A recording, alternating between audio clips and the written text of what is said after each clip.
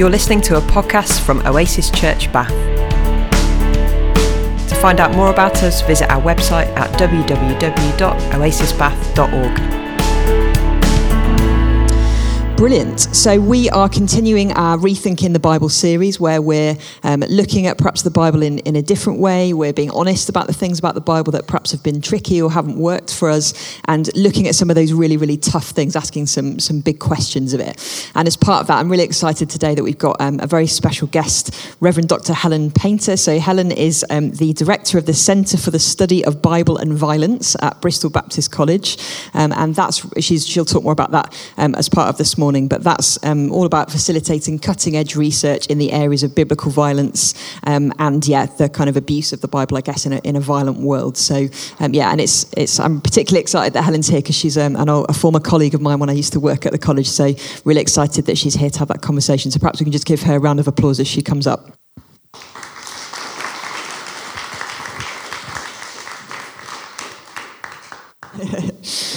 Well, good morning, and maybe it'd be just good for you to start by telling us a bit more about you and perhaps your faith journey. Yeah, as much as you want to say.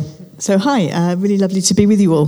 My name's Helen. I am currently in the role that Joe just described, and also I teach Old Testament at the Bristol Baptist College. I started life as a doctor. I didn't. I started life as a baby, but like most of us. But my first career was as a doctor, and I worked in medicine for about 16 years before I was called into the Baptist ministry, and so I served in two churches in Bristol, two very different churches. One was one is a white working class church, which I served in for 6 years, and then I moved to a very middle class church in Bristol, where I served as an interim for a couple of years before my current role.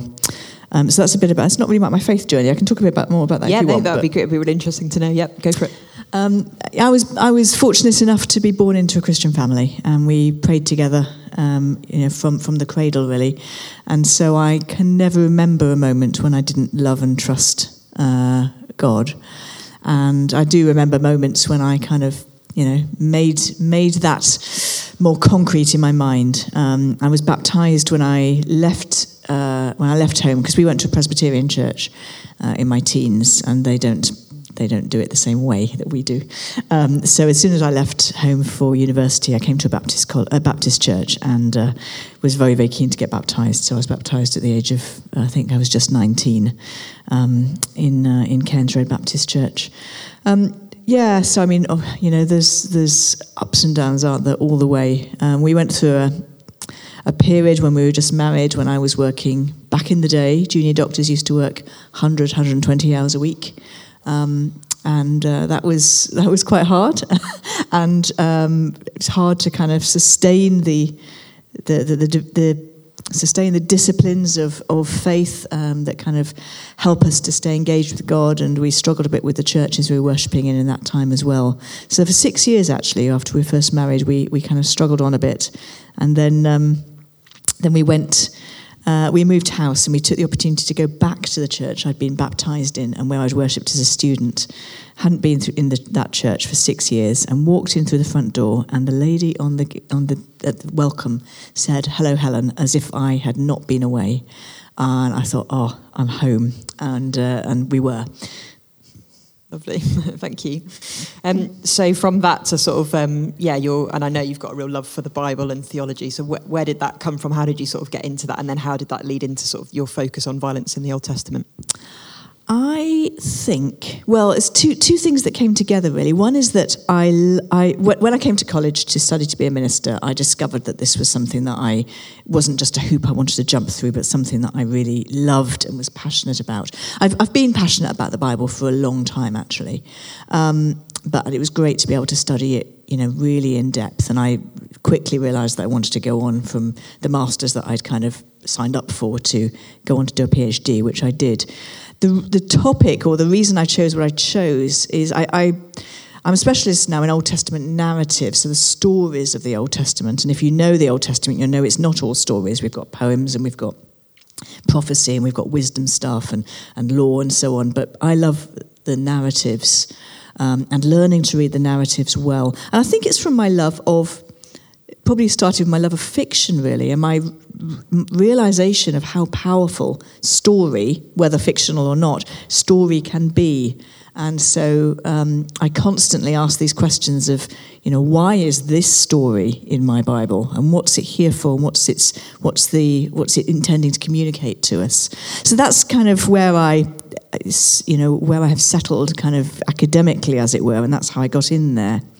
But in terms of the violence thing, two moments, I suppose. The first was when I had a phone call from our church youth worker.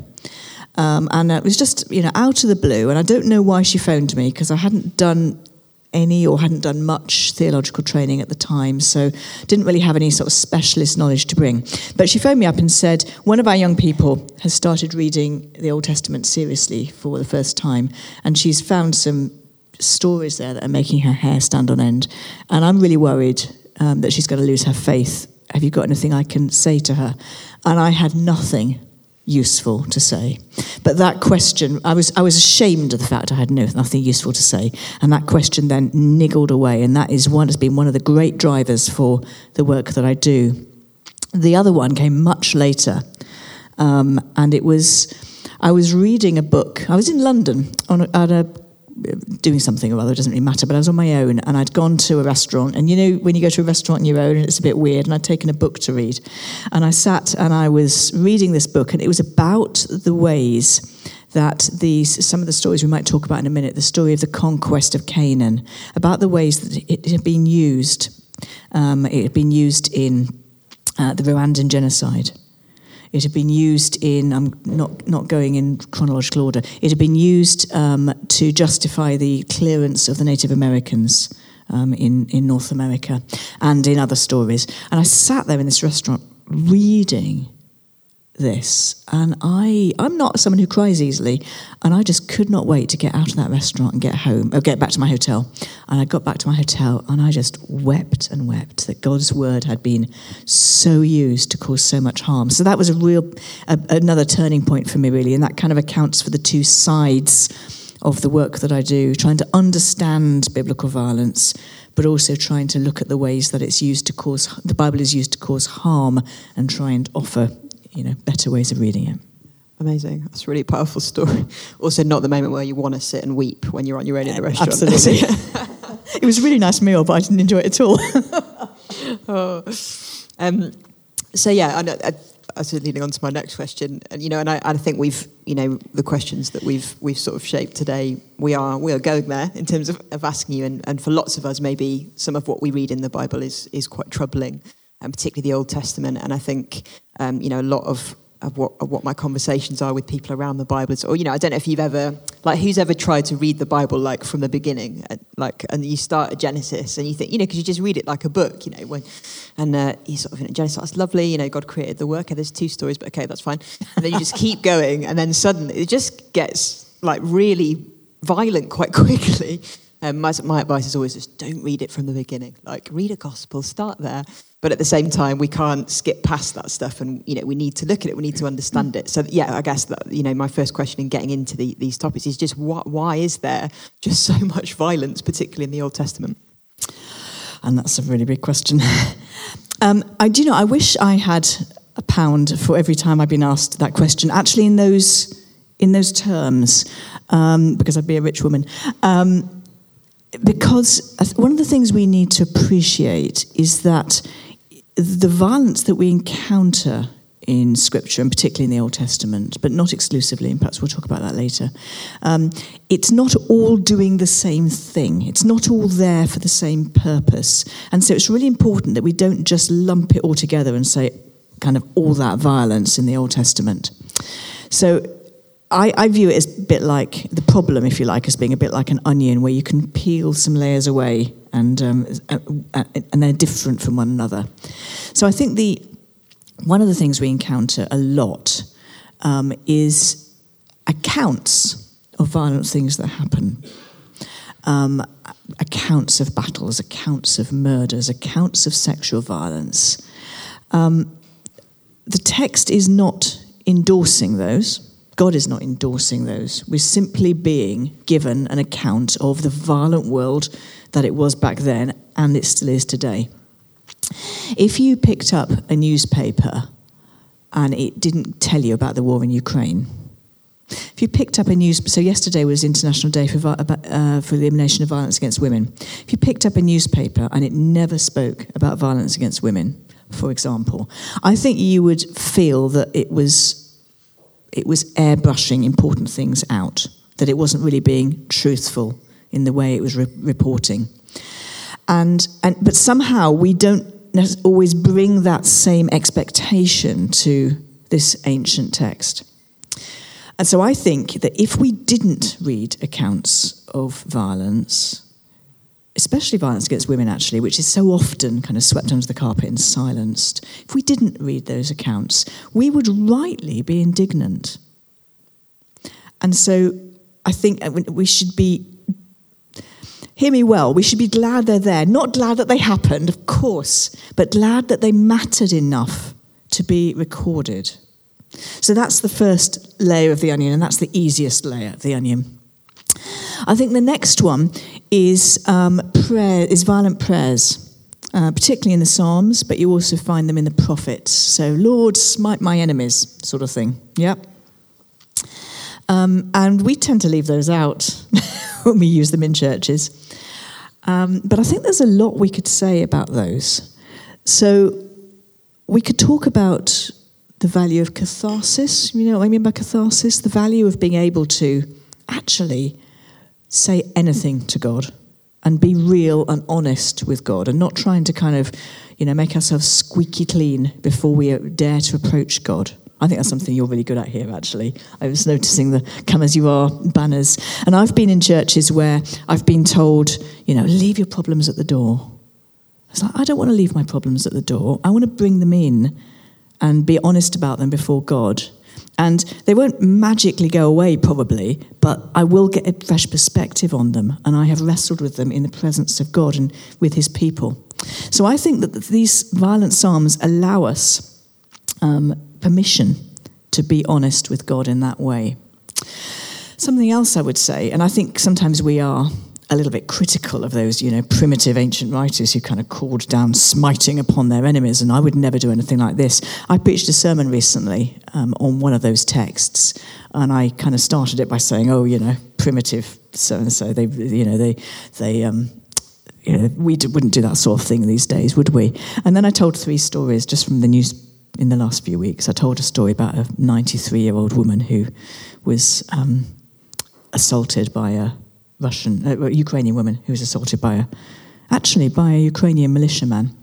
And I said, I wonder if she wants to call down violence against him, and would we blame her if she does? And I told 2 kind of similar stories. So I think before we come down too heavily in judgment against those who pray that sort of prayer, I think we need to remember that for some of us at least, I don't presume to know anyone's story here, but for some of us at least, we haven't stood in that place where we have that primal urge to pray those prayers. And I think the final thing I'll say, I could say more, but I think the final thing I'll say about this one, am I right? Am I going on too long? Okay.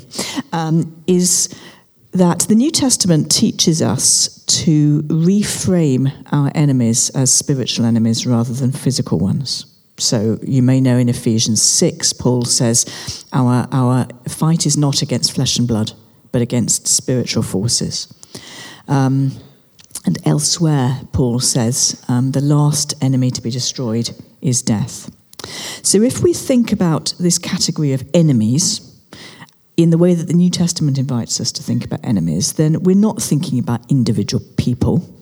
We're thinking much more about systems and structures and spiritual forces and those less tangible evils, which are very, very real, but not people.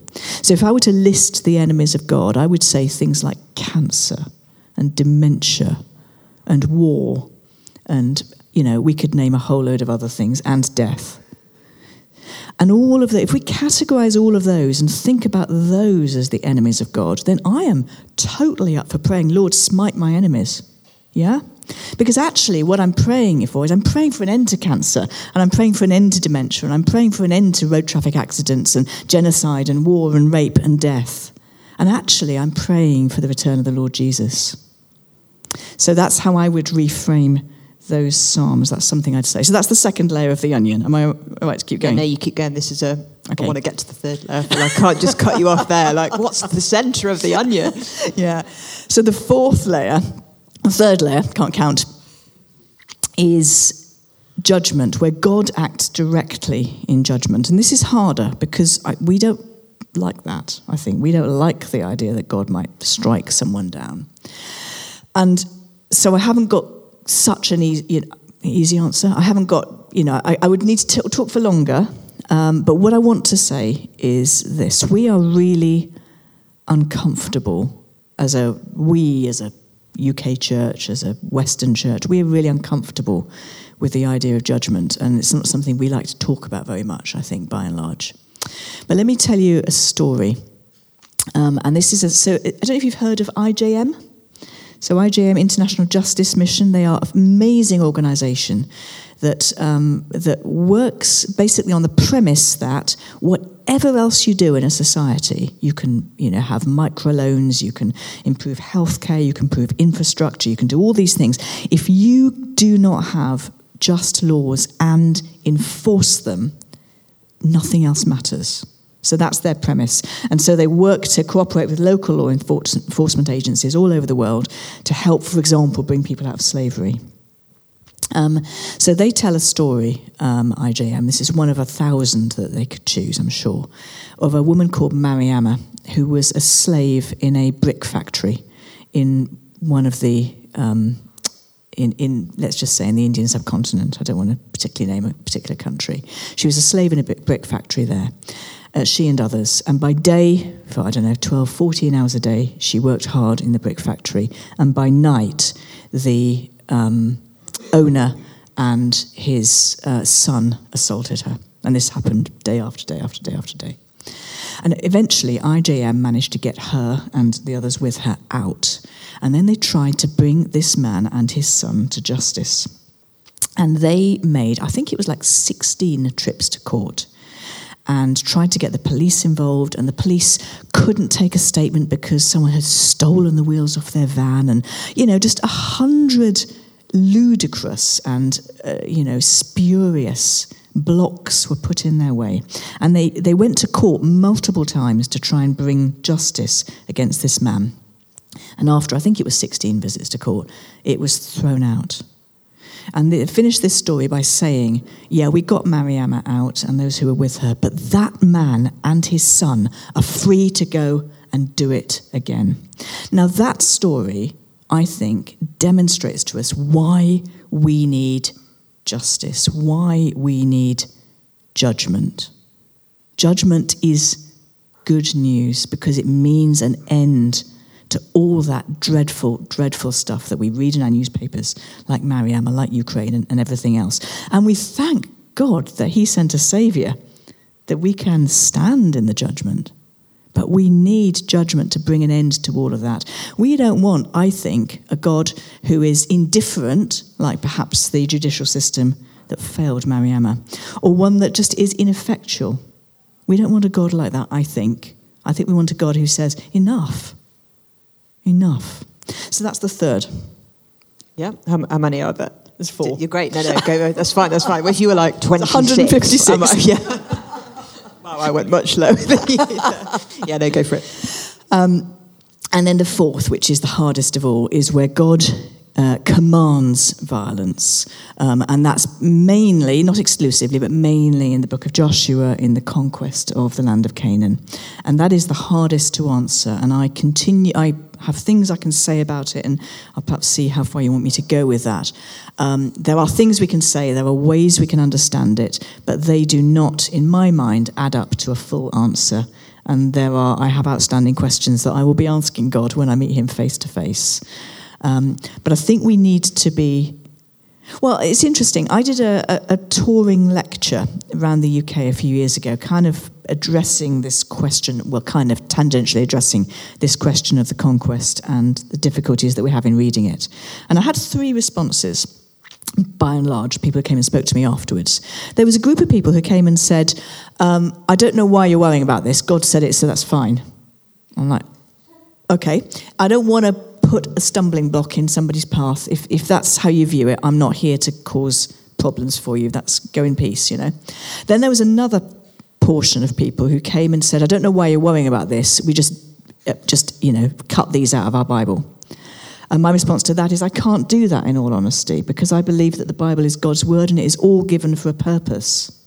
And so some people feel comfortable with doing that. I don't. But then there was a middle group, if you like, who came and said, thank you for giving us permission to wrestle with this. Thank you for saying this is problematic and for saying it's all right to ask God hard questions. And so that's where I position myself. We remember the story of Jacob. If you remember the story of Jacob, he's on his way back into the promised land after he's been in kind of self-imposed exile. And he meets a man. Turns out he meets God, but he doesn't know that really to begin with. And he meets a man and they wrestle all night. And in the end, it kind of dawns on him who he's wrestling with. And he grabs hold of him and he says, I will not let go of you until you bless me.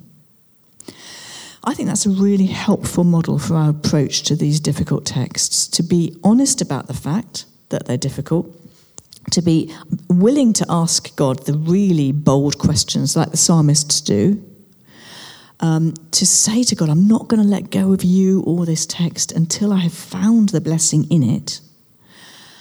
And final thing, before I hand back to you, sorry, is that I think it's really interesting that, so Jacob gets renamed at that encounter. He gets renamed Israel. And Israel means the one who wrestles with God.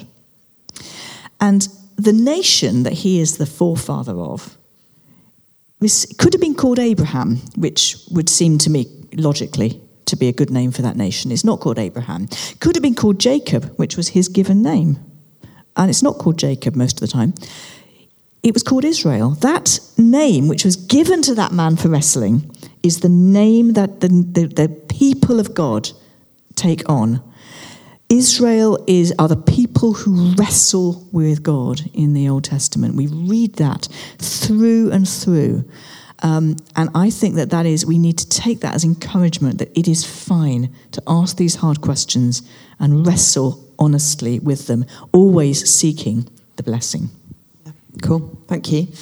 And I suppose I think you probably already covered slightly in terms of just aligning the God of love that perhaps we know and experience with some of the violence in the Old Testament. So perhaps, unless there's anything else you want to say on that kind of link to that, that's not how we see Jesus. I think you could sort of say there's a distinction in the kind of non-violent path of Jesus compared to the sort of that particularly layers 4 and 5. How do you kind of work that out? Well, I think we need to be honest about the fact that Jesus speaks about violence as well.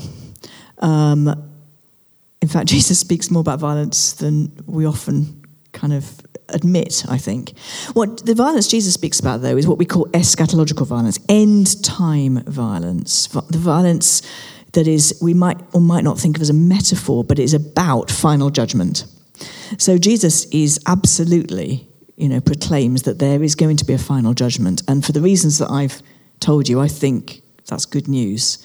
What Jesus also does, though, is absolutely promote a way of peace in this in-between time. So the Old Testament says vengeance is mine, and that's the sort of idea that Jesus adopts, if you like, is, God will bring an end to all the terrible, terrible atrocities of this world. I say bring it on, and amen. And Jesus speaks about that and uses violent language for that. But while we wait for that, that is not ours to take. That is not our action to take.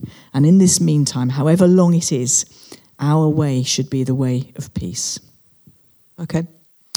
And I'm being naughty and I'm going to chuck this question in there, but and I think you'll have an understanding of this having done some of the kind of work you have in pastoral settings and church communities. But that sense of sort of justice, certainly I think we can all relate to like wanting there to be justice when there's wrongdoing, but understanding sometimes that some of the perpetrators of injustice themselves have been victims of injustice. And so while there's that sense of, understanding the need for judgment and wanting that and wanting, it's quite complex, isn't it, in terms of then how perpetrators are often victims, and there's that kind of ongoing cycle. And, why doesn't God seem to work in that restorative kind of justice sense in the Old Testament? And do you think that's more like what will happen? I don't know, that's a massive question itself. But just maybe that sense of like the different types of justice, almost maybe that's, a slightly smaller question to answer. And like, it seems like God's quite up for the retributive sort of method rather than the restorative one. There's a book in that. There you go. Next one. I think I absolutely agree that to position ourselves in terms of binaries of right and wrong, good and bad, are really unhelpful. They're unhelpful on both sides of that divide in terms of the person that we look at and say that person's evil. Yeah, so often, even just thinking about Ukraine. So I keep going back to it. It's obviously such a relevant question right now, but so many of those Russian soldiers have been coerced. They didn't know that they were going to war. So it's not clear. It's not easy. And in fact, that story I mentioned earlier, that woman who was assaulted, she was assaulted by a Ukrainian militiaman. So, these binaries of good and bad are just not that easy. But of course, on the good side, on our side, because we're always on the good side, aren't we? How untrue that is. And you probably say to me or think to yourself, well, I've never done anything violent. I've never stabbed anybody. I've never killed anyone. But actually, this is something that Jesus shows, is that the seeds of violence are in all of us. And the seeds of envy, the seeds of anger, all these things that cause violence, that we carry those within ourselves, each one of us. And I think the fundamental problem of violence is disordered desire. And I think we see that right back in Genesis 3. It's disordered desire. It's desiring things other than God. It's desiring what our neighbour has and wanting, therefore, to be violent in order to acquire it. So these binaries just aren't helpful. And we need to be much more wise in the way that we think about them. I think that's only a little bit of your question. But. Yeah, no, that's still a helpful response. Thanks. And I'm mindful of time, and I know that there's probably lots of questions that people have. So we'll break in a few minutes. I think maybe I might get you to talk about the centre that you run a bit later, and then you could perhaps tell us about the books and things as well. So I think if we have sort of a 5-minute break, and the way that we do things is you'll see on the tables. Okay, we're going to make a start with part 2. So we've got some great questions. So thank you so much for those. If you have kind of written one, but you just forgot to kind of bring it up, you've still got time. So just run it up now if you can, and we'll get into part 2. Brill. So Helen, first question. Okay, is what do we think about the God in Amos who says the northern kingdom should be wiped out? Great question. So Amos, for those who don't know, Amos is one of the prophets, and he's a prophet from the southern kingdom into the northern kingdom. I would say, first of all, I don't think it's quite fair to say he says the northern kingdom should be wiped out. I think he's saying you're going to be deported, you're going to be conquered, which isn't quite the same. So, but I think two key things without taking ages on this question. The first is that if you read Deuteronomy, I think it's 28, then you read the terms of the covenant that God and his people made with one another. And the terms of the covenant were, if you are faithful to me, then I will bless the socks off you. That's a slight paraphrase, but it's basically that. But if you are not faithful to me, then actually all the list of all the blessings that in the first half of the chapter are kind of reversed. And ultimately, the land will vomit you out. You will lose the land. And actually, that does help when we think about the conquest of Canaan, because one of the things is that God's people don't get given that land permanently. It's if you're unfaithful, you'll be vomited out of the land just as the people who you displaced were vomited out of the land. So that's the first thing to say, is we need to hold all of this in the context of that covenant agreement which was made. But the other thing about Amos in particular is that Amos has an absolutely massive heart for social justice. Some of the things he talks about in the first chapter or two, he speaks about people trafficking. It's got a very modern feel, the book of Amos. He speaks about people trafficking, he speaks about war crimes. A bit later on, he speaks about domestic abuse, and he speaks about abuse of the poor. And he rages with God's rage. He rages against these injustices. I think Amos is one of the good guys, actually. He is indignant for the right things, and he warns the people that unless they change their ways, the land will vomit them out, and that's what happens to them. Okay. And the next question is, silence is violence. So do you think this is addressed? So the church has been silent on violence. So thinking particularly about the Q Club attack. But other examples, and I think is fair to say. I was just down the road from, in the next city over when that happened, actually. Gosh. They were flying all the flags at half-mast in Denver last week. Absolutely, silence is violence, and this is something that I have spoken on and written on in a whole range of ways. And I think, what I said a few minutes ago about we should be encouraged to read these stories in our Bibles. This is part of this same idea, really, is that that the silencing of people who experience abuse, let me call them victims. I know it's a really problematic term, but I just need a word, so forgive me. But the silencing of victims is a huge problem, and that's something that Scripture actually stands against and gives voice to people. It gives voice by telling their stories. It gives voice sometimes by recording their own protest. And it gives voice by giving articulation to the rage, and that's kind of what I was saying about the Psalms. So, absolutely, and my work at the Centre for the Study of Bible and Violence, my work on the side of the weaponization of Scripture is very much along these lines of the things that churches do not speak up about, the people that are silenced in churches. And this, of course, is a generalization, and not every church is the same. But I've done quite a lot of work around domestic abuse. And, for example, a woman makes an accusation against her husband, who's the minister or an elder or a powerful donor in the church. And so often she is silenced. And that happens sometimes because of the power of vested interest, and, it would affect our mission to the world, wouldn't it, sort of thing, if this became public. Sometimes it's about the misapplication of theology, the misapplication of Scripture around divorce, around submission, a whole load of stuff that works to silence people who are experiencing abuse. So absolutely, 100% agree, we need to be bold about calling out abuse, violence, and injustice, whether it's out there or whether it's in here. Okay, thanks. What advice can you give to someone who struggles to reconcile the God of the Old and New Testaments? Do they reflect our changing understanding of God? And this is a great question, and it's a really big one. I would say I won't do it now, but one of the things that I sometimes do when I'm asked this question is I read some texts and I say, is this old or new? And of course, what I do is I choose I choose a sample of places from the Old Testament that speak of God's love and His mercy and His compassion, and I choose a sample from the New Testament that speak of God's anger and His rage and His judgment. But it's to demonstrate the fact that actually these two books are not different in their theology of God and in the description of the character of God.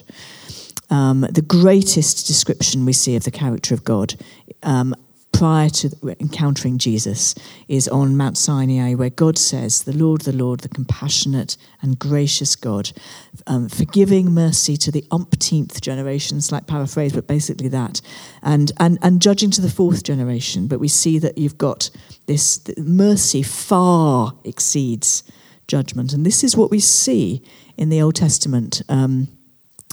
It's not without its problems, and I acknowledge that, and I hope I've been really honest about that, but we see a God of compassion and patience in the Old Testament. And in the New Testament, we see a God also who is not going to closes eyes to evil. So I think we can put too much distinction between the testaments. There's so much more we could say about that, and I think I'm going to have to just leave it there. Yeah. Okay, and then these couple have just come in, hot off the press. How does the way we view the Bible affect how we see violence recorded in the Bible? So do we get a biased view from who is writing? That's a great question, and that's the sort of question that I wrestle with in my master's hermeneutics class, which is basically interpretation of the Bible class. So it's not something I'm going to be able to answer quickly and easily. We need to understand, I'm very, very big on saying to my students, every translation is an interpretation, and every reading is an interpretation. And there is no perfect interpretation. And one of the things we will grow if we learn to listen to other people's interpretations as well. So I read as a white middle-class woman with children, heterosexual and so on. I will read differently from somebody who doesn't share all of those life experiences. And we will learn from one another if we read together. So that's an important thing to say. I think we also need to try and learn to read Scripture on its own terms while understanding that we always bring ourselves to it. Try and read it with the mind of the person it was written for, as it were, because actually it wasn't primarily written for you and me. In God's providence, it was intended for us, but actually, each bit of it was written for a particular purpose. And if we try and learn what sort of scripture we're reading, what sort of writings we're reading, it's called the reading for the genre, think about who it's aimed for, we will read it better, we will understand it better. And there's for those who want to think more about that, and can I make a book recommendation? Please do. So there's a book by Gordon Fee called How to Read the Bible for All It's Worth. Gordon Fee and someone called, I think it's Douglas Stewart. But How to Read the Bible for All It's Worth. And it's transformational, actually. It's very easy to read, and it can transform us in terms of our engagement with Scripture. So I would recommend that. Brilliant, that sounds good, thank you. Okay, and then this is a big one. We'll maybe end on this, and then I want to just go on to talk a bit about some more of your work. But so when it comes to the final judgment, how do you reconcile the concept of a loving, forgiving God with the idea of possible eternal separation and condemnation? Thank you, and that's a really big one. So when I said what I said about judgment, and I don't backtrack on that at all, but what I said about judgment doesn't necessarily entail final eternal conscious punishment. That's for sure. So I think there are a lot of questions still unanswered. I think what I know and what I hold to is that evil will be destroyed. And I read the book of Revelation, and I read, the dragon and the beast, and these are representative of all that is evil.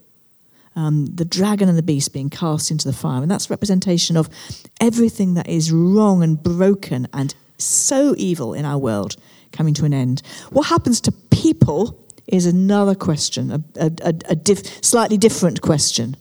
And I'm not going to comment in at length about that, except to say that I don't believe that God's final judgment necessarily entails eternal conscious punishment. That's not how I read Scripture.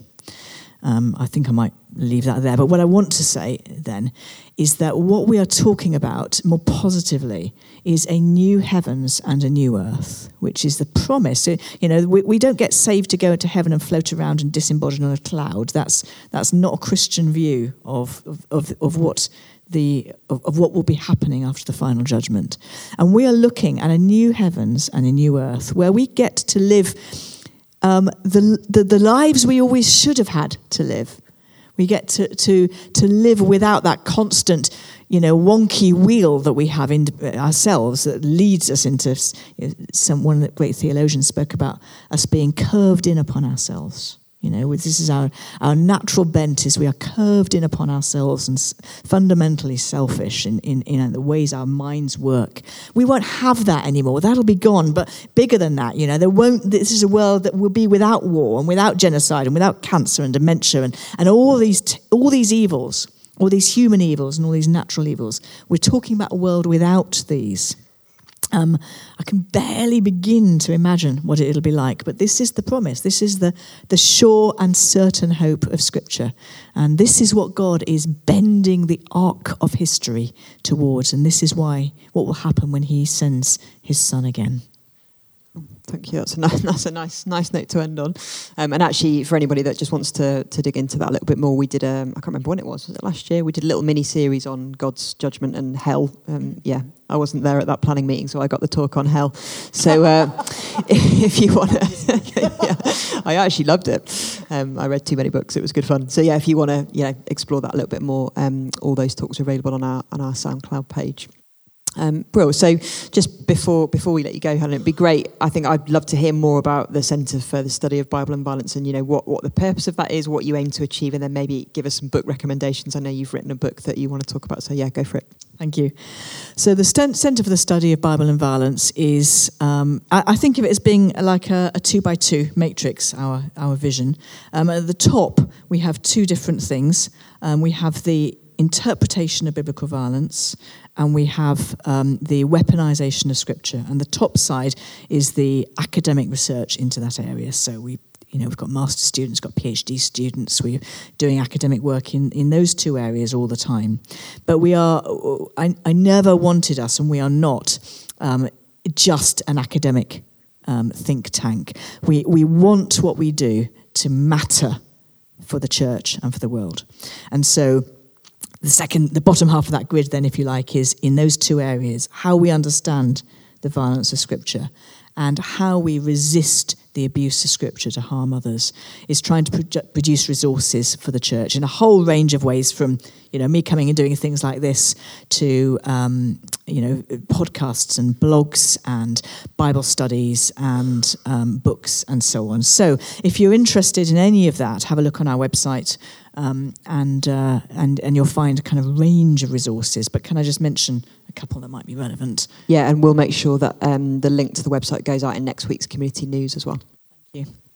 So if you are interested in grappling with the particular questions we've been talking about today, then there are lots of good books out there, and I'm very happy to make some recommendations for more advanced reading. But the kind of beginner reading, if you like, if you're not a theologian, there are others, of course, but the one that I've written is called God of Violence Yesterday, God of Love Today, with a question mark. And I'm never going to write a book with a question mark in the title again. It was a very bad mistake.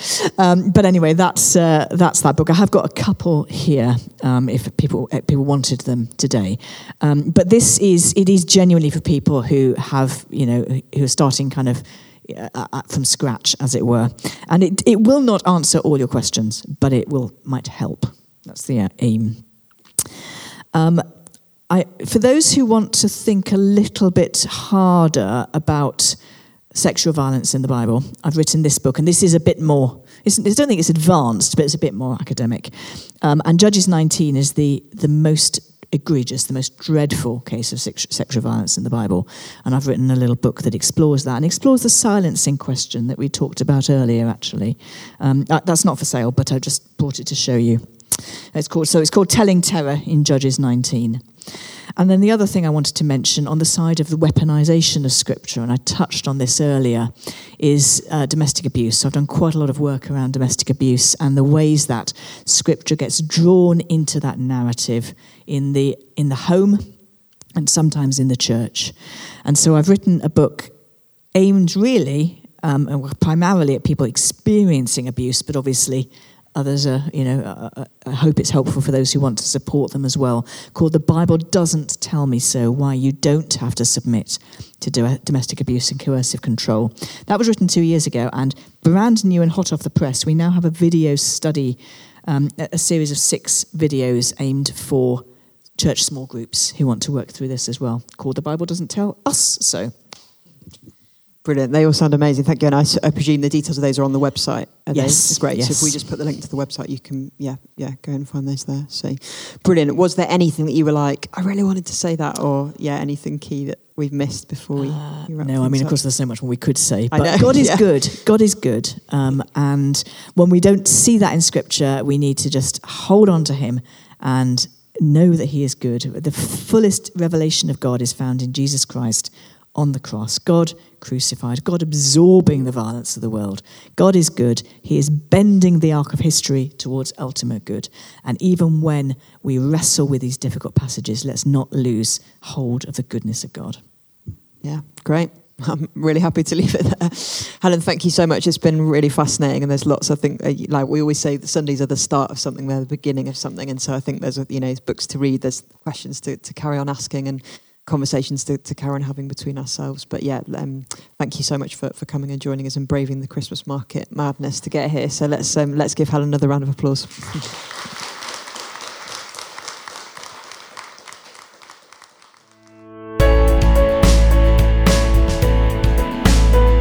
You're listening to a podcast from Oasis Church Bath. To find out more about us, visit our website at www.oasisbath.org.